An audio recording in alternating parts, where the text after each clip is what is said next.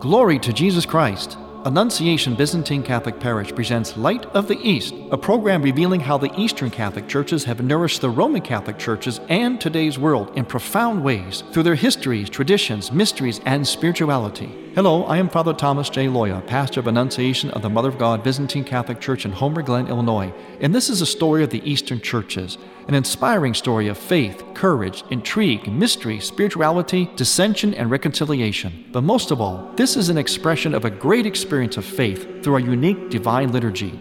Join with me now as we look toward the Light of the East. Light of the East is also supported by Eastern Christian Publications, where you can find the prayers of the Catholic Byzantine Daily Office at ecpubs.com, and by EasternChristianMedia.com, a broadband network for you to learn more about the Eastern Catholic Churches. That's EasternChristianPublications.com. Glory to Jesus Christ. Welcome to Light of the East. I am Father Thomas Loya, your host. As always, I want to say hello to a few people that are such great supporters of us here at Light of the East, especially Charles Cook. Charles is the one that really kind of got it all started for us here many years ago already. And I also want to say hello to some people that wrote to me recently, especially Carolyn Dean. And she writes to me out of Divine Mercy Radio. Carolyn, thank you very much for your letter. I did answer it, and I will continue to answer it. Carolyn asked me a few questions that I have to do a little bit of research on in order to answer her. But I do appreciate the fact that Carol has written to us, because that shows that you're listening.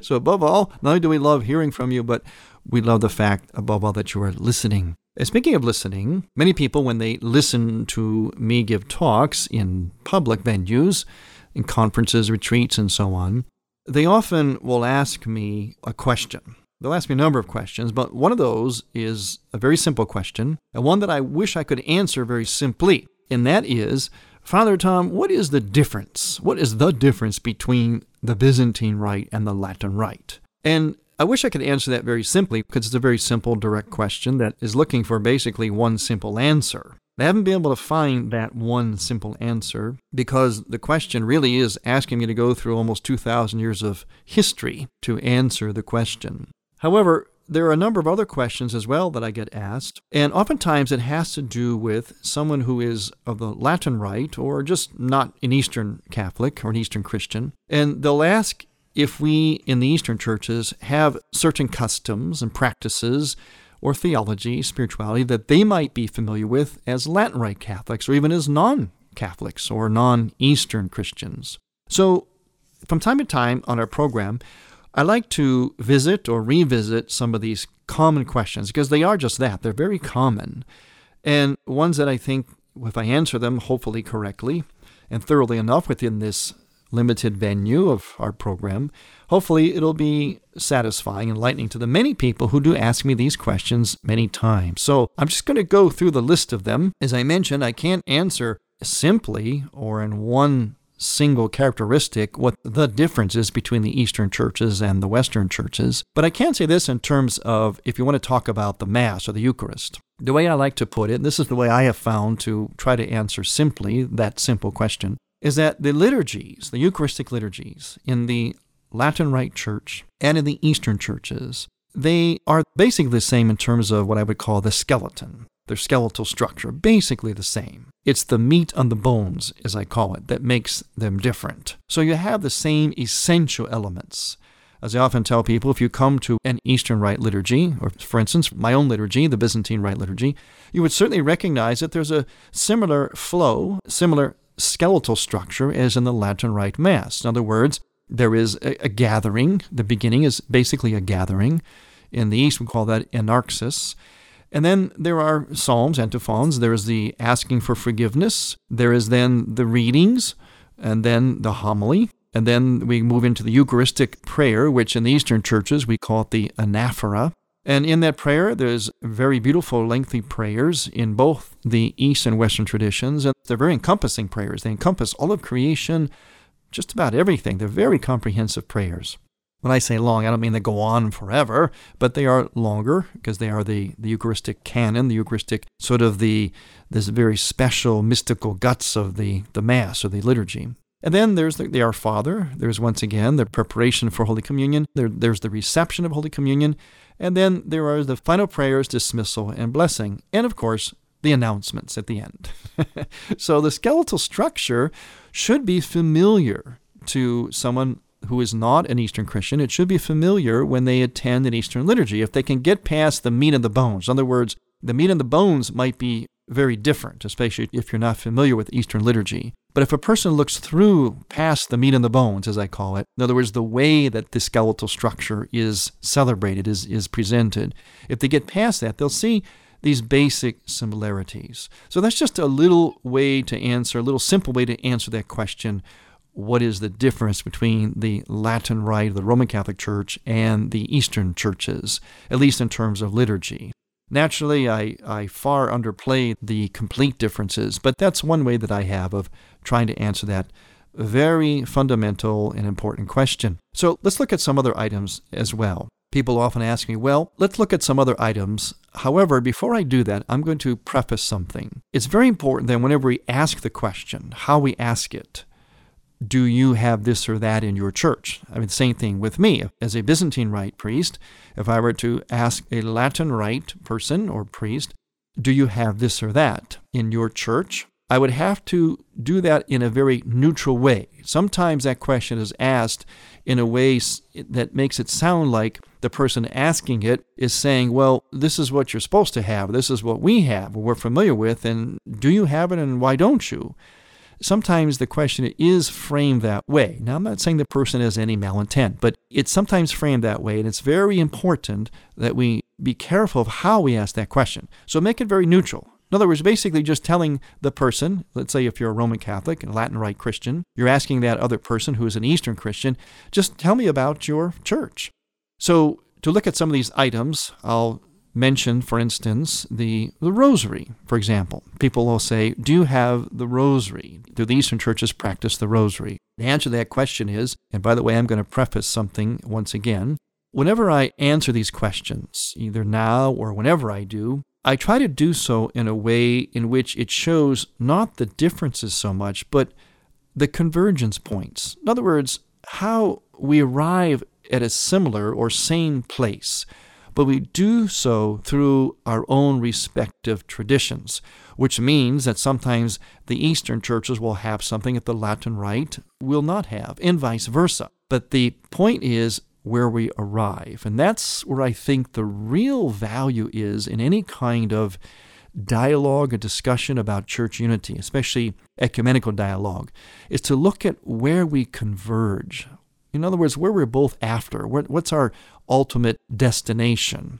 And you'll find that there's much more in common that way. It's just how we get to it, the perspectives we take, the approaches we take is what makes the differences. Okay, back again to the rosary. Do we have the rosary in the Eastern churches? We do not have the rosary per se in terms of it being a public devotion or an official devotion in the liturgical tradition of the Eastern churches.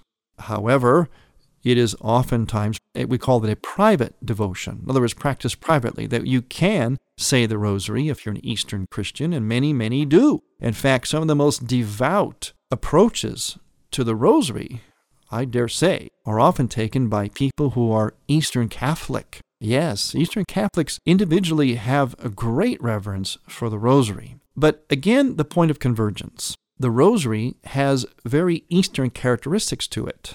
It uses repetition, which we do a lot.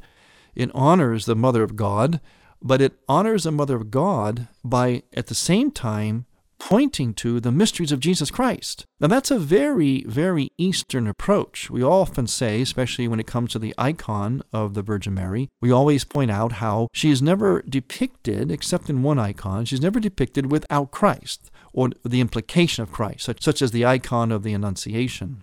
And so, too, with the Rosary, although it has most of its prayers are to the Mother of God, it is at the same time a meditation on the life and mysteries of Jesus Christ. So, again, there are similar elements in the Rosary, which is primarily a Roman Catholic devotion, similar elements that the Eastern churches would recognize. And that may be one of the reasons why many people in Eastern churches do have a great devotion to the Rosary. But I made the distinction, which is an important distinction, between a private and public devotion. In other words, anyone may pray the Rosary. People should pray the Rosary. I love when people pray the Rosary. I love when people pray it for me. Many people will say that. I pray the Rosary for you, Father. I say, oh, thank you. Please pray another one for me. When we pray that way, that's called private devotion. Anyone may pray a private devotion. The public devotion generally means what is officially in the liturgical tradition of a particular church. In other words, their divine office, what's officially in the books, the prayer books, and the rubrics of the divine office.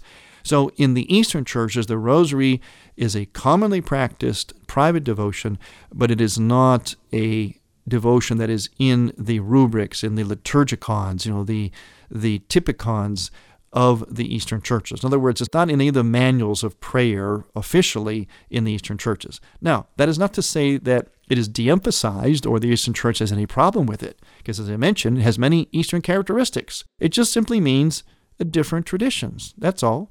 And in fact, we have what's called the Chutki, or the Jesus Prayer. In fact, I was on an airplane the other day, and I happened to be sitting next to a priest. We had a great conversation together. In fact, the man in the seat next to the two of us said to us before the plane took off, well, this plane is in good hands, isn't it? And so I took out my Chutki during the flight and began to pray it, and the priest was Latin, right? He asked me about the Chutki. And so I explained to him. In fact, he asked me, is that a Byzantine-type rosary? And I said, well, in a manner of speaking, it is. But it's actually called the Jesus Prayer. And I explained it to him. We're going to talk more about these lines of convergence and divergence when we come back. I'm Father Thomas Loya on Light of the East. Light of the East mission is Christianity's reunion. And to tell the story of the Eastern lung of the Catholic Church, we need your support. In order to keep Light of the East on the air, you can make a donation now by going to ByzantineCatholic.com. That's ByzantineCatholic.com. And then donate securely using any major credit card. With your help, we can keep Light of the East's illumination bright.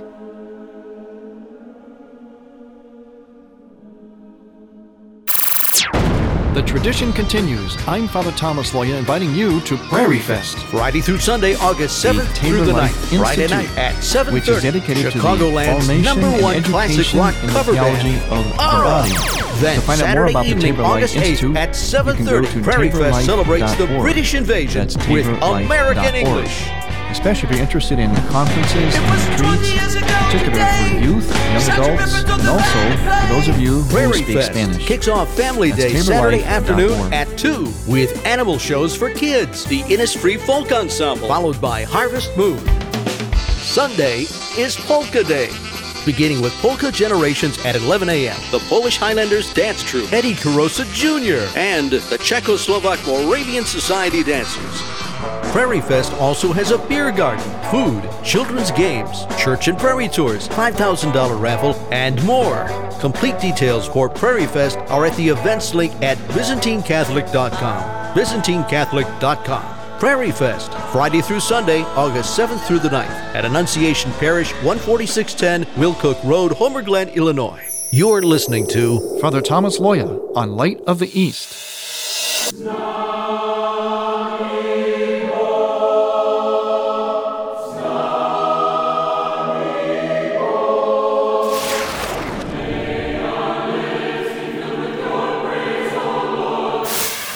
You are listening to the choirs of Annunciation Byzantine Catholic Church under the direction of Timothy Woods in Homer Glen, Illinois. This is the music you hear on Light of the East and is sung during the sacred liturgy at Annunciation Byzantine Catholic Parish. Order online at ByzantineCatholic.com. All we ask is a donation of $15 or more, which includes shipping and handling, to Annunciation Parish for each Theosis CD. Send a check made out to Annunciation Parish at 14610 Wilcook Road, Homer Glen, Illinois, 60491. And may God grant you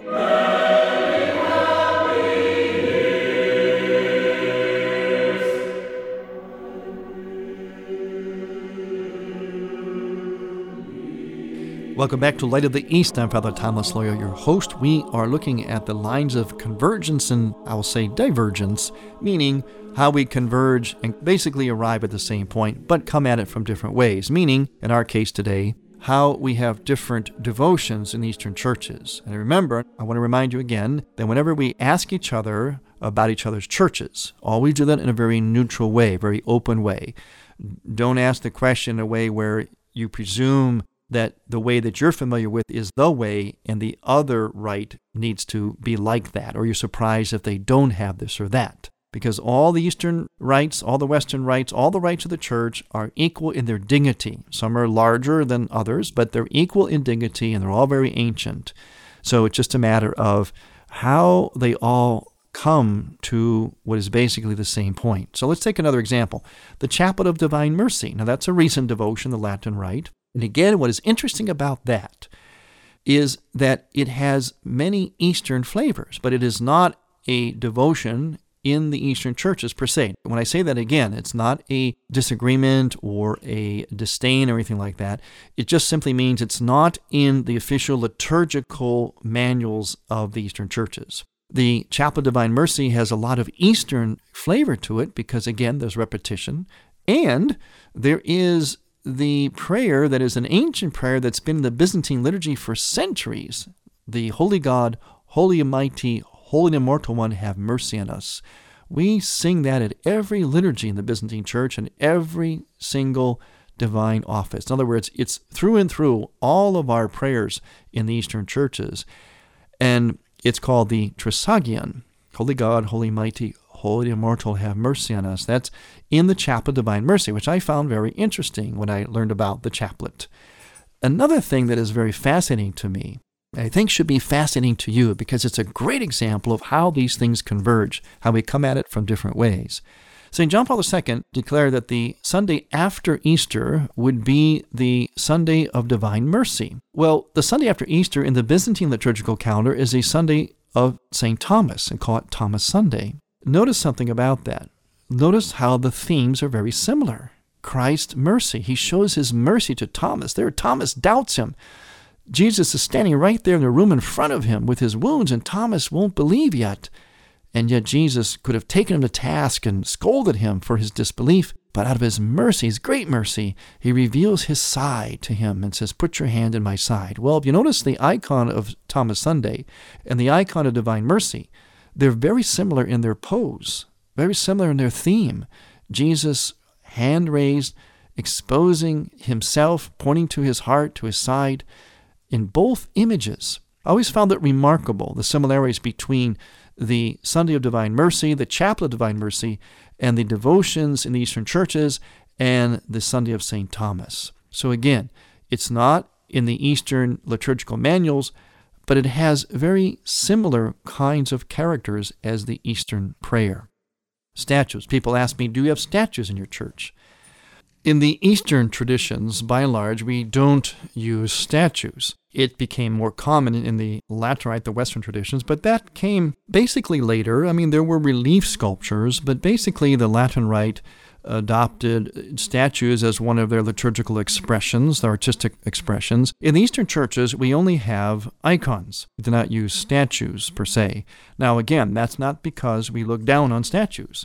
It simply means that this is the way, for theological and spiritual reasons, the Eastern Church arrived at their particular artistic expression of the faith. They decided to use only two-dimensional art, in addition to, of course, architecture. The two-dimensional art, the Eastern churches thought, represented for them this sense of heaven, because on this earth, on this side of eternity, we see things in what we call three dimensions. So in order to depict the life beyond, which the Eastern Churches is always trying to do, they thought, well, we've got to do it in a way that's different than here. Similar, but yet different. So they arrived at simply the two-dimensional flat, what you might call flat type of art. Although I mentioned they do have what we call relief sculptures, which are, they're forms of sculpture that are not three-dimensional. They kind of come out from a flat surface, like raised, like a relief, something you might know as a relief sculpture. But basically, they have just the painted or the image on mosaic. It's basically on a flat surface, a wall or a board or panel, and it's two dimensions. And the way that it's painted, of course, gives the sense or the impression of a certain dimensionlessness, a certain timelessness. Statues are, of course, wonderful. They're beautiful. I love statues. I can pray with them just as I can pray with an icon. But the Eastern churches chose to maintain only a two-dimensional art form in terms of their official art form, their official liturgical art. Okay, organs and instruments. Some Eastern churches will use some instruments, but they generally don't use it in the same way or as comprehensively as in the Latin Rite, where they use organs. The organ, for instance, is very prominent, or even other instruments. Again, these developments came later in the Latin Rite. In the Eastern churches, they decided to stick largely with just the human voice. The only instrument is the human voice. Again, nothing wrong with instruments. And as I mentioned, some Eastern churches do use some instruments. Usually it has to do with percussion-type instruments, like maybe a tambourine, a bell, a drum, something like that. But in the Western Church, and this is, again, an important characteristic when you talk about the difference between the East and the West, an important characteristic is that the Western Church, as it developed, tended to open itself up to a greater variety in terms of expression, cultural expression. In other words, it allowed other developments in art and music. The idea, though, is supposed to be consistent, though, with what was sanctified, what was for liturgical use, for worship, but it did open itself up to other forms, allowed other art forms to develop. In the Eastern churches, they tended to codify those forms. In terms of music, it would be their own respective chants that are indigenous to the Eastern churches. Each Eastern church has its own indigenous chant. In terms of its art, it tended to stay with iconography. And also, it tended to stay with a certain style of architecture. The West opened up to different styles, or at least allowed those basic styles, which were very similar early on in the church's history. But the West allowed those same styles to develop in other directions. It's just the way it went. The East did not. So again, not that one is better than the other. They're just different. And what's the arrival point, the convergence point? Glorifying God, making heaven present on earth through liturgy, art, architecture, music. Another item would be the custom of Eucharistic adoration. The custom of Eucharistic adoration has become a common devotion today in the Latin Rite Church, and it has been a very, very wonderful thing for the Western Church. Well, for the whole world, really. What's good for the Church is good for the world, whether East or West. And this Eucharistic adoration is a very dear form of piety and devotion in the Latin Rite Church. The Eastern churches do not have Eucharistic devotion per se. We have something similar, though, and again, here's our lines of convergence. We have something similar in spirit in what we call the liturgy of the presanctified gifts. And related to this would be the custom of benediction. The Eastern churches do not have a benediction per se as a separate rite. However, they do have elements of that in the liturgy of the presanctified gifts, which is basically, when you really look at it, if you ever experienced the liturgy of presanctified gifts, which we celebrate in Eastern churches during Lent, you would probably think, especially if you're a Latin Rite Catholic, that this is really quite an extensive benediction. It has a very, very similar character, very similar. But we also, at the end of liturgy, the priest raises the chalice after everyone has received Holy Eucharist. He covers it up again, raises it, and gives everybody a blessing with it, and then returns it back to the altar, incenses it, bows before it, and says, "Be exalted above the heavens, O Lord, let your glory be over all the earth." 3 times. He again takes the Eucharist and the chalice, turns towards the people, bows them with the Eucharist, and brings it to the side table where it eventually will be consumed. So that piece of our liturgy has a benediction, Eucharistic adoration element to it. So what I'm trying to emphasize here is that some of the basic bedrock spirituality, meaning, in this case, a great devotion to the Eucharist. That bedrock spirituality is shared by East and West. It's just how we approach it is different, which means, as I said earlier, some will have these devotions, others will not, and vice versa. Let's go to another one, the devotion of May crowning, which is in some Latin Rite churches today. It may not be as common as it used to be. I know as a child growing up, there was a very big event in parishes and Latin Rite parishes, and it even crept into some of the Byzantine Rite parishes. But per se, we don't have a May crowning, that custom of crowning Mary. Certainly we do see her as Queen of Heaven, and she oftentimes, in some icons, wears a crown. So again, the acknowledgement of her as Queen of Heaven is what is common. It's just that in the Latin Rite Church, they express that through an actual ritual. In the East, we do not. But do we both see the Mother of God equally in the same way? Yes, we do. First and foremost, the Mother of God, the Queen of Heaven, and all kinds of titles that we use for her that are beautiful and poetic and theological. So again, devotion to her shared equally in its depth by East and West. There are many more questions pertaining to that one fundamental question: what is the difference between the Eastern churches and the Roman Catholic Church? We touched on a few of them here. We'll revisit them from time to time, and I want to thank you for listening. I'm Father Thomas Loya on Light of the East. To hear Light of the East again, visit ByzantineCatholic.com and click on the radio button. Light of the East is produced by ADC Media. Thank you for listening. Next week, we will return to the Light of the East. To learn more about Annunciation Byzantine Catholic Parish, visit our website, ByzantineCatholic.com, where you will also find an archive of all of our programs. In order to continue Light of the East with its mission of Christianity's reunion, we need your support with a donation. Any amount will be a blessing. Please make out a check to Light of the East Radio and send it to Light of the East, 14610 Will Cook Road, Homer Glen, Illinois, 60491. That's Light of the East, 14610 Will Cook Road, spelled WILL-COOK Road, Homer Glen, Illinois. Or donate online on the homepage of ByzantineCatholic.com. From the Light of the East, a new dawn of unity is in sight. God bless you, go with God, and may God grant you many happy years.